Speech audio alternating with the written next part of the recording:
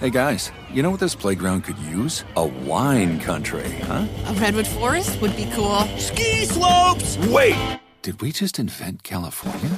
Discover why California is the ultimate playground at visitcalifornia.com. You know that feeling when you walk into your home, take a deep breath, and feel new? Well, that's what it's like to use Clorox Scentiva. Because Clorox Scentiva smells like coconut, cleans like Clorox, and feels like energy.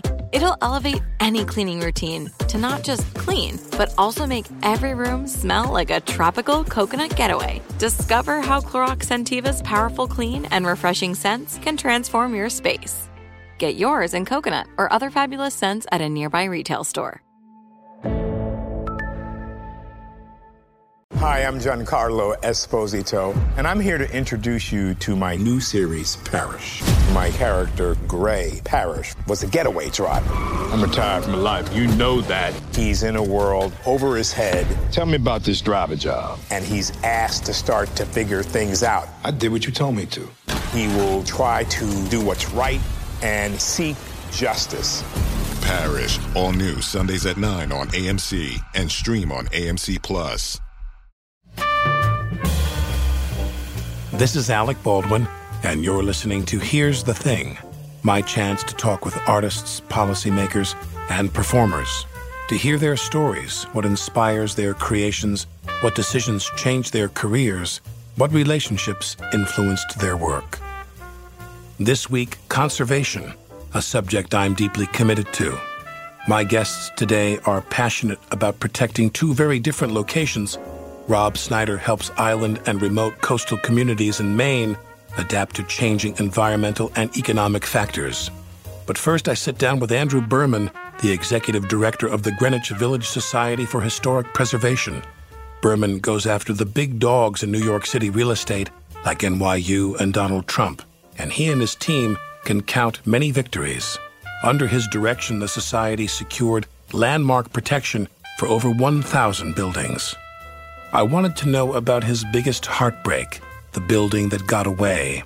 I expected him to bemoan the upcoming expansion of the Chelsea market pushed through by Christine Quinn, former Speaker of the New York City Council and mayoral candidate. But I got a very different response. You know, this is going to sound sort of strange, but one of my personal favorites that we lost was this beautiful building called the Tunnel Garage, which, believe it or not, was a parking garage, which you would never think who would care about a parking garage. It was one of the first purpose-built parking garages in New York. It was this beautiful Art Deco building that had a medallion on it that was an image of a Model T Ford emerging from the Holland Tunnel, which hadn't even yet been built when this tunnel, which was built near the entrance to the Holland Tunnel. Where was this? This was on the corner of Broome Street and Thompson Street, so sort of at the edge of Soho, the South Village. Beautiful building. I mean, it really, if there's a parking garage anywhere on earth that people would rhapsodize about, it was this one.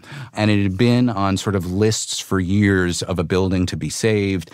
A developer came along and bought it and said, you know, I just want to tear it down and build a slightly larger condominium building here. How many stories? 8 stories. How many units? I think about 30 or so, you know, a bland, you know, sort of, you'd Not never look at distinctive it. building. You'd never look at it twice. What's another example? Well, here's one where sort of the opposite. There was a vacant lot at the northern end of the Greenwich Village Historic District, and there was a plan to develop it, which we had no objections to. You know, vacant lots are there to be developed. But the developer put forward a proposal for this 13-story curving, entirely glass-walled building in the Greenwich Village Historic District. And we thought, that's ludicrous. That would never be approved. What does that have to do with the Greenwich Village Historic District? The notion is new development in these areas should kind of fit the character. They don't have to mimic it. It doesn't have to be like a faux townhouse. Some compatibility. The commission unanimously approved it, which we were really taken aback by. What's one that was a tremendous victory for you? Where's something where you guys really fought and you scored? I'd say one of the ones that we're most proudest of is the part of Greenwich Village south of Washington Square, what we often call the South Village, the part of Greenwich Village that everybody associates with, you know, the folk revival, the beatniks in the 1950s Bleecker and Street. 1960s, Bleecker, McDougal, that area, amazingly was not protected by landmark protections. Any of those buildings could have been demolished and replaced with pretty hideous It's like the Venice Beach construction. of New York. Yes, very much so. And after really 50 years of people trying to get that area landmarked, we were able to get it landmarked in two stages. What did it take? It took thousands of people really coming together and pushing the city. One part of it is we actually had to almost sort of blackmail the city. They wanted to get an area adjacent to that rezoned as basically a sort of a SOP to a developer, Trinity Real Estate in this case. And we pushed the city council to say, we won't approve the rezoning that you, the city, want unless you move ahead with this landmarking that the community has been asking for years. So we really kind of backed them into a corner. And we, to be honest, we sort of used election year politics as a bit of a cudgel. People were trying to look like they were being friendly to the community. So we were able to make them do something that they had not wanted to do and had been unwilling to do for years. What area do you live in yourself? I actually live in Hell's Kitchen. So I'm a bit further to the north. But I'm a lifelong New Yorker. Right. I've worked in the village. You grew up where? I grew up in the Bronx, but I've been working in the village and on the west side of Manhattan since for over 20 years. And where did you go to school? I went to Bronx High School of Science. Right. So I've lived in New York my whole life. What about college? Where did you go? I went to Wesleyan University. What did you study? Art history with a focus on architecture and urban planning. Talk about, if you would, what happened to Christine Quinn with the Chelsea Market. Because of my understanding is correct, that was in her district. Yes. And I want to be very clear that during that political race, I endorsed de Blasio and worked for de Blasio and did not support Quinn. And this is not, to bash Quinn at all, but describe what happened in that Chelsea Market thing and what you think was going on, the pressures that were on her. Yeah. Well, so, Chelsea Market is this old industrial complex built by Nabisco in Chelsea. It was a Nabisco factory. It was a Nabisco factory. It was where the Oreo was invented. Yeah, it was a bakery. Yeah. And who developed into the current Chelsea Market? How long ago? It was originally another group of people, including a guy named Irwin Cohen, and that was in the late 1990s. It had been sitting there basically abandoned, and he came up with this idea that everybody thought was crazy at the time because this was a real backwater 15 years ago of turning it into this huge retail market with offices and things like that. I mean, like the gourmet food equivalent of a shopping mall. Yeah.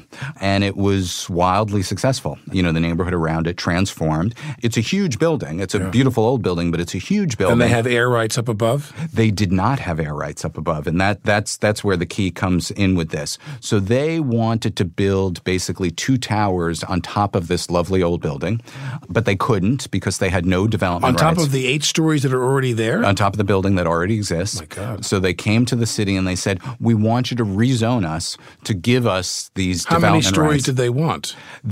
Originally it was going to be, the addition was going to go up to something like 250 feet in the air or something like that. I mean, huge. And one on the west end, one on the east 20 end. stories. Yeah, huge building.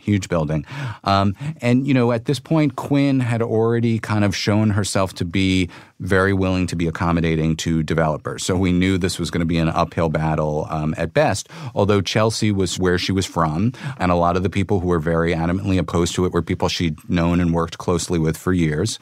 We were opposed to it as well. And she did eventually approve it. A slightly scaled back version made it a little less bad. As the work started already? No, and it's not been clear to us why they haven't moved ahead yet. But they have all the approval, so it's really up to them to go anytime that they want. But this was definitely a disappointment. And what was particularly disappointing was that there were commitments that were quote unquote made as part of this approval about how it would have to remain all independent businesses. There couldn't be chain stores and all these other kinds of things, which it turned out none of these agreements were enforceable. It was really just sort of window dressing to this approval that the city gave them. And that's disappointing when you see things like that happen. When do buildings need to come down? Things have to change, and we need to make room for more people. Sure, is that a reality for you? Oh, it's absolutely a reality. And, we would Where did you acknowledge that one you wanted to save ultimately didn't need to be saved? I'll give you an example. There's areas of our neighborhoods where we've fought for new zoning that we thought would encourage good development as opposed to bad developments, which meant the expectation was things will get built. Give us an example of an area where this came into play. For instance, in the East Village, we, working with a coalition coalition were able to get almost the entire East Village rezoned. So the old zoning would have encouraged big, tall towers. It would have encouraged building things like dormitories and hotels, believe it or not. But isn't NYU, that's where NYU went to build a lot of their dormitories, didn't they? Along 3rd Avenue and that area, yes. And we didn't want to see NYU take over the East Village. So we pushed for and got a rezoning that said, yes, there can be new development here, but the size and scale of it is going to be more like what you think of the East Village. 7-story buildings, 6-story buildings. This is what zoning does. You can get these what are called contextual zoning districts that says you can build, but to a certain height, certain number of square feet, things of that nature. So we've seen a lot of developments go up in the East Village under this new zoning that are so much more in character with the neighborhood than what would have been built under the old zoning. So we weren't pushing there to say no new buildings or nothing can ever be torn down, but that there should be new buildings, but it should really reinforce the character of the neighborhood. Just around the corner from our office, there was a huge parking lot that was just built on with an 8 or 9-story building. Right next door to it is a dorm that NYU built a couple of years earlier that's 26 stories. There have been quite a few new buildings closer to the traditional campus, but this will be a whole additional campus for the university. Do you feel like the city, you turn around one day, we have another subway tunnel. Mm-hmm. We have water tunnels that are coming in. I mean, the city is constantly being changed. Right. And if you had one wish, I mean, I'm sure you have a laundry list of things. What's one wish of how you'd like things to change in the next 20 to 30 years? I think the biggest pressing issue facing New York is ensuring that it stays a place that's affordable and accessible for a broad range of people. So I'd say if I had one wish for the city, it would be that somehow it could be a place where, sort of the most successful, innovators and zillionaires can live there, and poor working folks and middle-class people who are, sort of raising kids or starting out or living on their own or sort of whatever, and everybody in between, the immigrants, the longtime residents. And you see some of the steps that were taken to allow for that, like Mitchell-Lama, that's dying. Yeah, that's and these buildings totally are all being, which is tragic. I grew up in Mitchell-Lama housing, and it's tragic. For those who don't know, who are listening that don't know what Mitchell-Lama housing was, this was an attempt back then to have the city develop property where developers would build affordable housing and manage it as affordable housing. I'm being very shorthand with this. And manage it as affordable housing for a given period of time, like 30 years or something. Right. And then after a certain period of time, it would slowly devolve, if you will, evolve into private housing. They would sell it as condominiums. And right now we're hitting that place where especially in Manhattan, very few of them are left. A lot of the Mitchell-Lamas rolling over now to private condominiums. Yeah, which is really changing the city. But New Yorkers have resigned themselves to the fact that affordable housing itself, just like payphones, is a thing of the past. Yeah. And now more and more people who never dreamed of going to Long Island City and to Astoria and Brooklyn is just a part of Manhattan now in terms of how many people who live and work there and put their kids in school there but who work in the city and commute. More and more people have resigned themselves or even are happy to commute. Is that your experience as well? Yeah. And, in some ways, I don't think it's such a bad thing that a lot of people who would have only considered living in Manhattan before now are living throughout the city. What I think would be a terrible thing is if Manhattan became a place that only the wealthy could live and that more and more the other boroughs, that became the case as well. I'm not sure that I know what the answer is. I mean, clearly if we had a different political environment, we'd have things like Mitchell-Lama programs and other things to create and build affordable housing, saying this is an investment in our city's future. The construction is good. It creates jobs. The fact that we give good affordable housing to people who we need to be teachers, to be firemen, to be sanitation workers. We don't have housing for those people. Yeah. One of the first things that happened in New York years ago was the police were successful in arguing against the residency requirement because they said, you can't force me to live here because I can't afford the rent here on a policeman's salary. So they did away with. But of course, this is a city where rather than build affordable housing for people like the police and have them invested in the community they live in, they all leave, which makes them somewhat less invested, I think, in the community they live in, although many of them come from the city, it seems. We could do a whole hour about the power of the real estate development community and the landlords and so forth in this. I mean, they run the city. Sure. They run the city. In so many ways. And they run the city. I mean, what gets built, what doesn't get built. Guys like you fight them and win because public outrage and public passions about these things still have some power. Right. Well, ultimately, government makes the decisions, and while certainly the people with money and access have enormous influence over them, the average people do because they vote. And if you exercise that strength that we have, and it's the only thing we have is the power of the vote, that's the way that we can affect these outcomes. I want to finish with this. The Society has an LGBT initiative for some of the preservation. They do talk about that a little bit. Sure.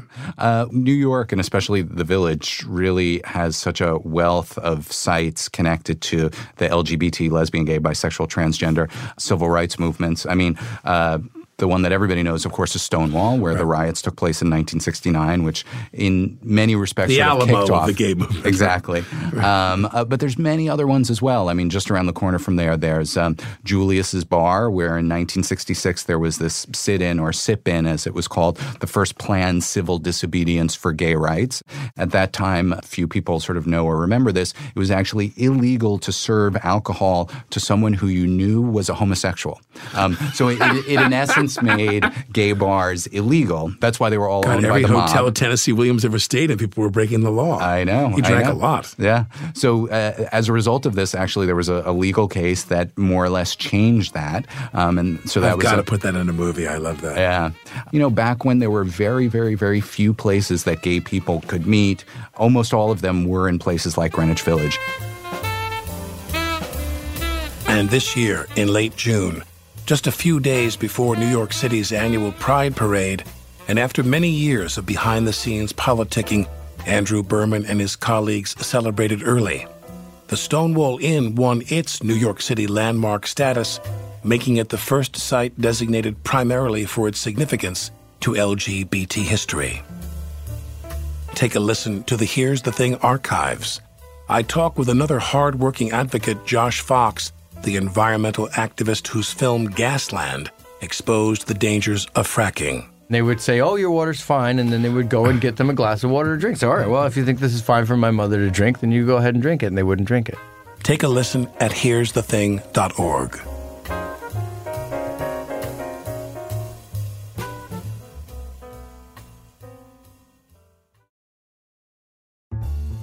Mother's Day is coming, and Mom doesn't want flowers. She wants a cocktail. Here's a hint. Get Mom Bartesian. It's the countertop cocktail maker that creates your choice of over 60 premium cocktails in less than 30 seconds, each at the touch of a button. Flowers die. Happy Hour comes back every day. So get Mom the machine that makes amazing cocktails with real fruit juices and craft bitters. Best of all, get $50 off a Bartesian premium cocktail maker with the purchase of 1 pack of cocktail capsules. So, instead of getting Mom a reason to fill a flower vase with water, get Mom the easiest, fastest way to fill her glass with the floral notes of gin. The best cocktails are premium cocktails, and the best day to get it for Mom is Mother's Day, because you can get $50 off now for a limited time. Visit BARTESIAN.com/mother to get the best premium cocktail maker for Mom at the best price for you.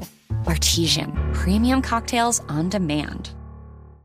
Like many of us, you might think identity theft will never happen to you. But consider this. There's a new identity theft victim every 3 seconds in the U.S. That's over 15 million people by the end of this year, equal to the populations of New York, Los Angeles, and Chicago combined. Even worse, identity theft victims often don't even know they're victims. That's why LifeLock Identity Theft Protection alerts you to identity threats, even the ones that don't show up on a credit report, like data breaches, fraudulent bank transactions, loan and credit card applications, and crimes committed in your name. If your identity is stolen, your own dedicated LifeLock U.S.-based restoration specialist will work to fix it. LifeLock protects you in ways that you simply can't on your own. Join now and save up to 25% your first year at LifeLock.com/iHeart. That's LifeLock.com/iHeart to save up to 25%. Identity theft protection starts here. Today, more than ever, we're all looking for ways to save, especially on medical bills. But where do you start? Unless you're a medical billing expert, finding savings can seem impossible. And who has the time? HealthLock can help. HealthLock is a healthcare technology company that securely connects with your family's insurance and reviews your medical claims as they come in from your healthcare providers. Then, HealthLock's technology flags and alerts you to any errors like overbilling, wrong codes, and fraud to help you and your family save. You can even have HealthLock work on your behalf to get money back from select past bills. To date, HealthLock has helped its members save more than $130 million. Saving on medical bills starts with knowing where to look. HealthLock makes it easy to find and fix hidden medical bill errors. To save, visit healthlock.com. Do it today before you see another healthcare provider.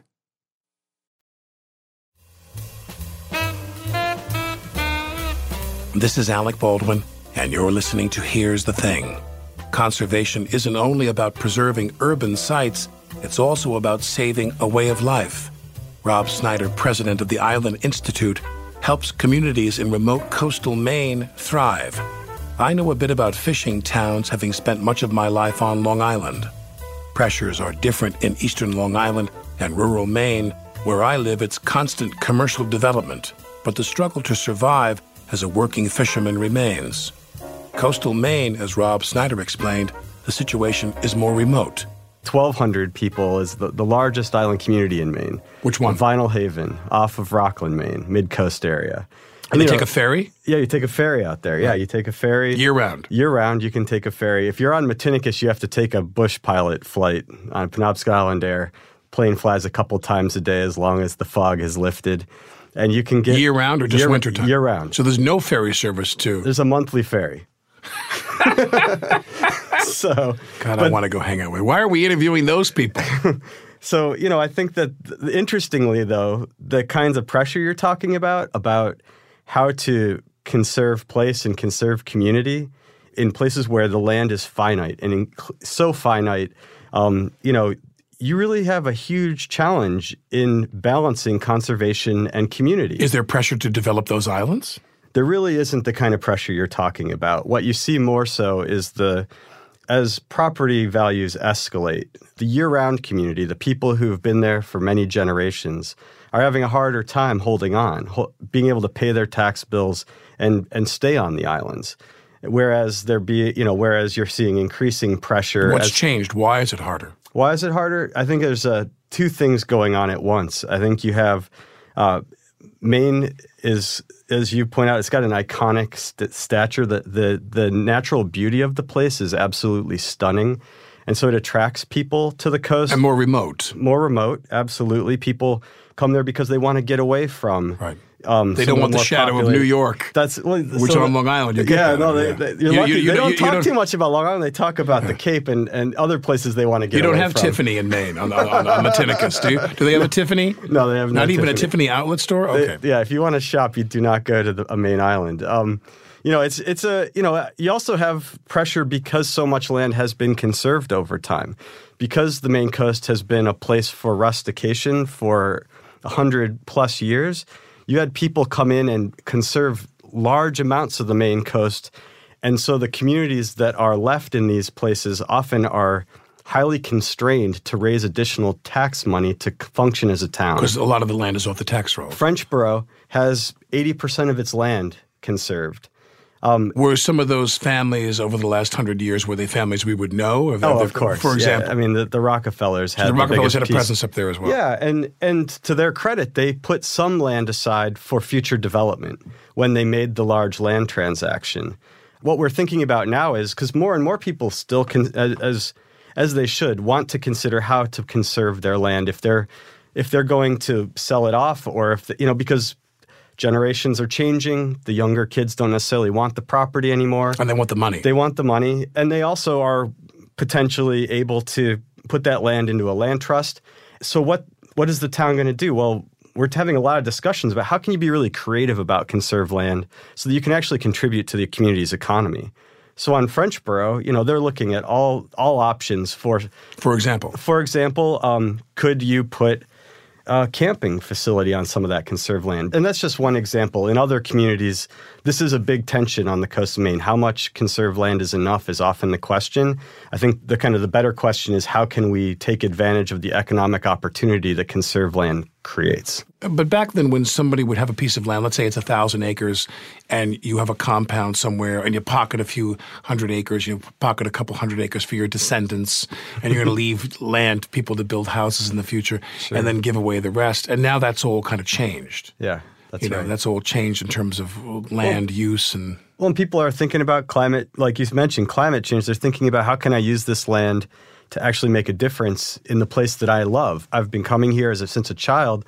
Maybe I want to put a solar array on this piece of land, or maybe I want to put a wind turbine on this piece of land. How's wind doing up in Maine? I think it's doing well. The Island Institute worked with the North Haven and Vinyl Haven Islands off the mid-coast to build 3 wind turbines so that those communities could be energy neutral, right? They produce as much as they consume. Right. Alternative energy is incredibly important, because unless we stop... It's inevitable. It's inevitable, but until we stop putting carbon in the atmosphere, we're just going to destroy the ocean. The acidity of the ocean is it's off coal plants and exactly. cars and we're just... the Gulf of Maine is a gigantic sink for CO2. Sure. We're seeing clams that are unable to build shell fast enough. Clammers who used to go fill a bucket with clams down in Casco Bay, which is off the city of Portland. It's got a number of island communities there. They can't fill a bucket all the way anymore because it just crushes the shells. It's incredibly sad. Change. In a time when the ocean is changing so much and you're seeing species move through your community, you're looking to diversify. You're trying to figure out, what does the future hold for me? What are my economics, right? And so you see fishermen starting to experiment with investing in oyster aquaculture or looking at growing kelp, for Asian markets. You're heavy into this fishing industry and this fishing. Well, fishing and energy conservancy are and energy. Yeah, these are big pieces of our work. You're trying to protect communities and lifestyle. The Island Institute is about sustaining island communities, island and remote coastal communities. It's not just about conserving land. It's really not. Preventing building on land. No, when we started 30 years ago, there's no question that people, we owned islands. We helped develop experimental models for how you could reintroduce sheep to private islands, and how you could maintain pastures, and how you could... Do home builders have an alliance there that you have to contend with there? No, we are viewed as a bridge, because that's ultimately... So the people who do live in the community year-round, what do they do typically? Well, you have a large service fishermen. sector. Yeah, right. So large service sector, a lot of caretaking, a lot of... housekeeping, we do have housekeeping, gardening. Ferry transportation. You have people who do telecommute. So we have increasing number of people who are working online from the islands in Maine, and I think that's an important part of the future, I hope. I see that as being possible. Obviously, education, healthcare, the stuff you would expect. There's elder care facilities on these islands. There's beautiful schools, whether it's a one-room schoolhouse or a K through 12 school. They're large employers, as well as the municipality, because we have, of course, a lot of local control in Maine. But then the vast majority, the rest of it's fishing, right? It's, you go to a place like Vinyl Haven, you have 350 boat captains and their crews living on that island, right? You have 6,000 lobster fishermen in Maine. It's the last large... It's an incredibly small boat, but very large fleet fishery, right? So 6,000 of those guys, I think about 3,500 are actively fishing. There's obviously folks who are retired and too young to be full-time, but, that's a big piece of the economy. That's why you hear me talking so much about this. Affordability is a big piece of it. We've made a lot of headway on that in recent years. A lot needs to still be done, but the average island income can only afford 1/2 of the average island home price, right? So if you're a teacher and you're married to a fisherman, you're increasingly unable to afford a home in your own community. And we're very focused on how common where I live as well. How do you transition? How do you help people? All the kids that left and went to college, that came back, they couldn't afford a house. Yeah, so how do you help people transition in? But one of the big things that we're doing in Maine right now is investing a lot in kind of the infrastructure, the processing of seafood, the processing of lobster. How do you get enough capacity online to handle, we caught 125 million pounds of lobster last year and off the coast of Maine. A lot of it's getting processed over in Canada, right? And so we're trying to move those jobs to Maine. It was cheaper up there. It was cheaper up there. Well, and now you're going to make it cheaper down here? That's right. That's the idea. But then there aren't many people who want those jobs. They don't want them. They don't want to stand in the cold and pick lobster. Where are you from? I'm actually from Cleveland, Ohio. I'm from the east side of Cleveland. Yeah. And you grew up, what'd your dad do? My dad and your mom, for that matter. My dad's in insurance, and my mom was a nurse. And Cleveland was a great place to leave. Sure. A good place to leave. Oh, my God, you got me there. I love Cleveland. Yeah, well, I've come to love it a lot more since I left. I mean, it's interesting. It's become a really cool place. It's a great town. I kind of grew up with the river on fire and the terrible stuff in the lake. Cuyahoga. And it's all turned around. I had a hard time growing up there only because it felt like anywhere USA. And you left, and where'd you go to college? I went out to Colorado. Colorado State. Now, why there? Because you wanted just the opposite. You wanted fresh air. I had a transformative experience with Outward Bound. I was able to learn mountaineering skills. So you're an outdoorsman. I mean, that's what drew me out west. You like the fresh air and getting outside. Yeah, absolutely. So I went out west, and but I've always, I thought I was going to run bike shops. That's what I thought I was going to do. I loved. Or if you were in Colorado now, you'd have a marijuana bike shop. I would have. I very well might. Yeah. I'll let my brother know that's an option now. Yeah.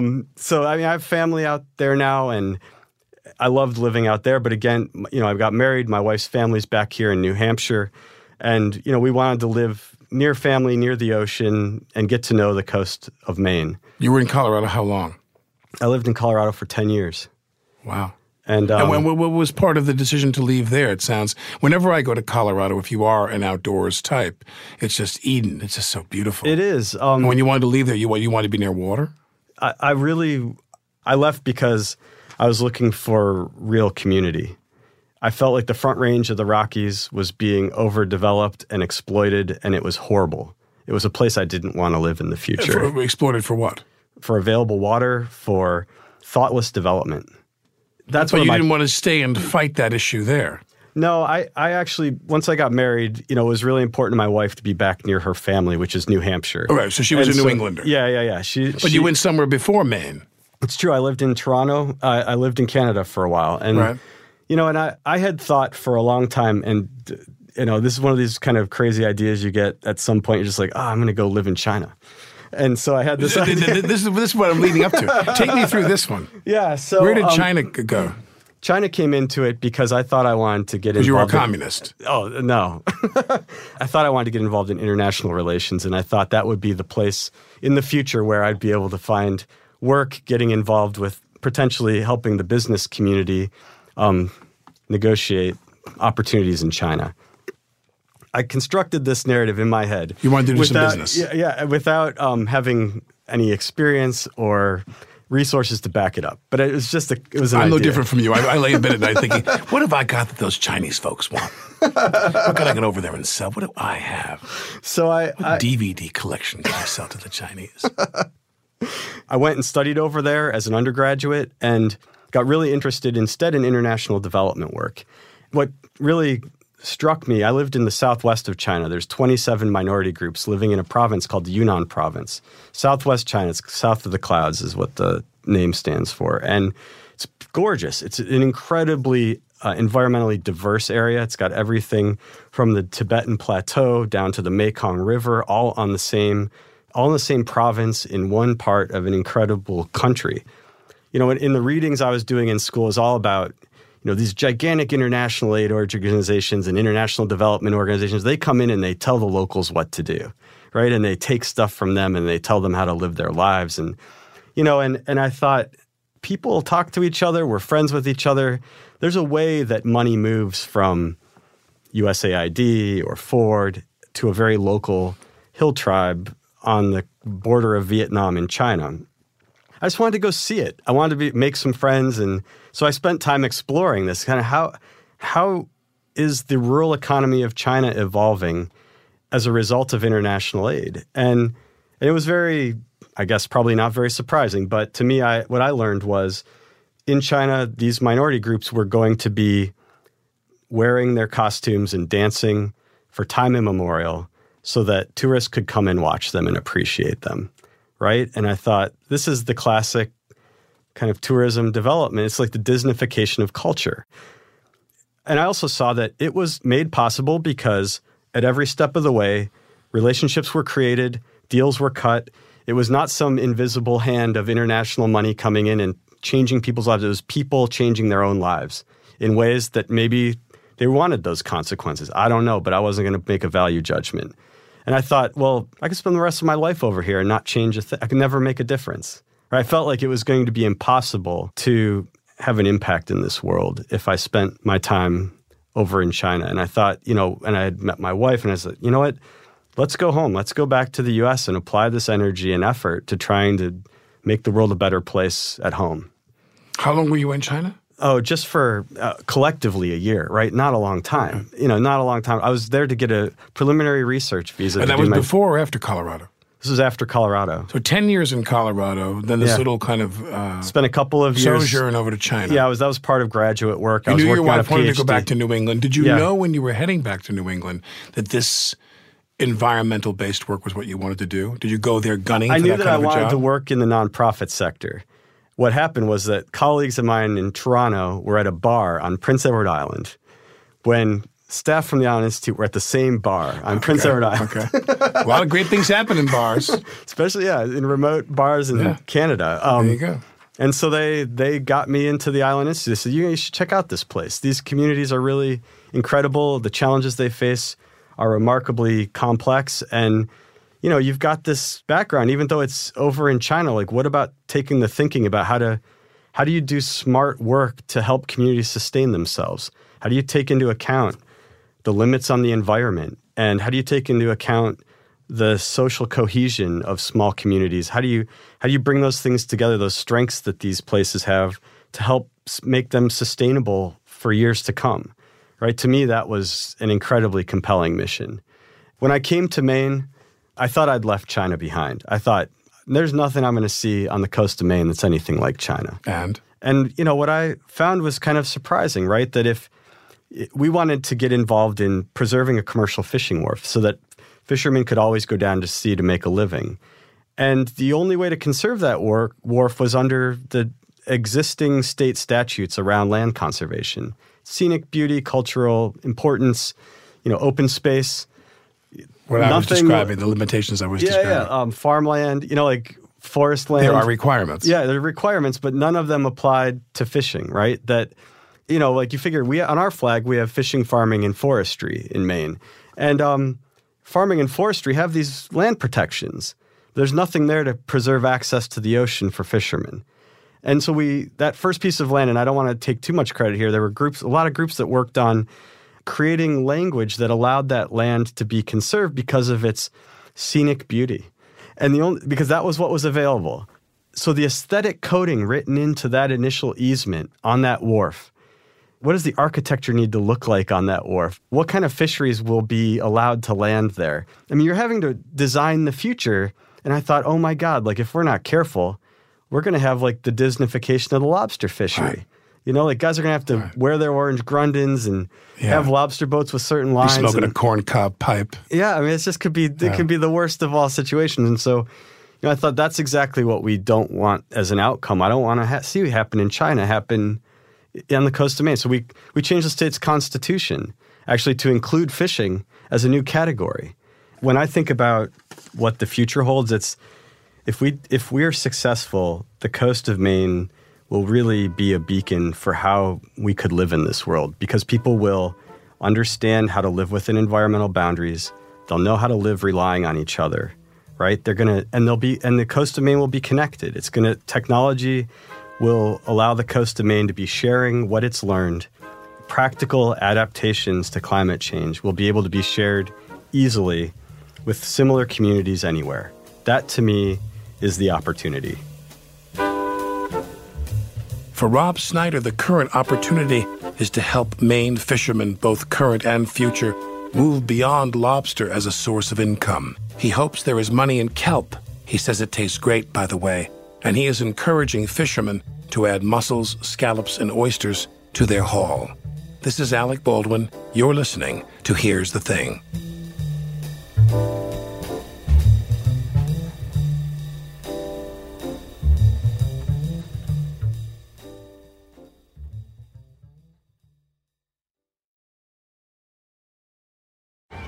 Hey guys, you know what this playground could use? A wine country, huh? A redwood forest would be cool. Ski slopes! Wait! Did we just invent California? Discover why California is the ultimate playground at visitcalifornia.com. Are you looking for the perfect move-in ready home this spring season? Now's the time to buy at Fisher Homes. For a limited time only, enjoy below-market interest rates starting at 5.375% APR, 6.139% APR. With these exclusive lower rates, you can save hundreds on a move-in ready home and start enjoying the benefits of homeownership even faster. Schedule your personal tour with one of our new home specialists at FisherHomes.com and make this spring the season you find your perfect home sweet home. Financing provided by Victory Mortgage, LLC, NMLS 461249, Equal Housing Lender.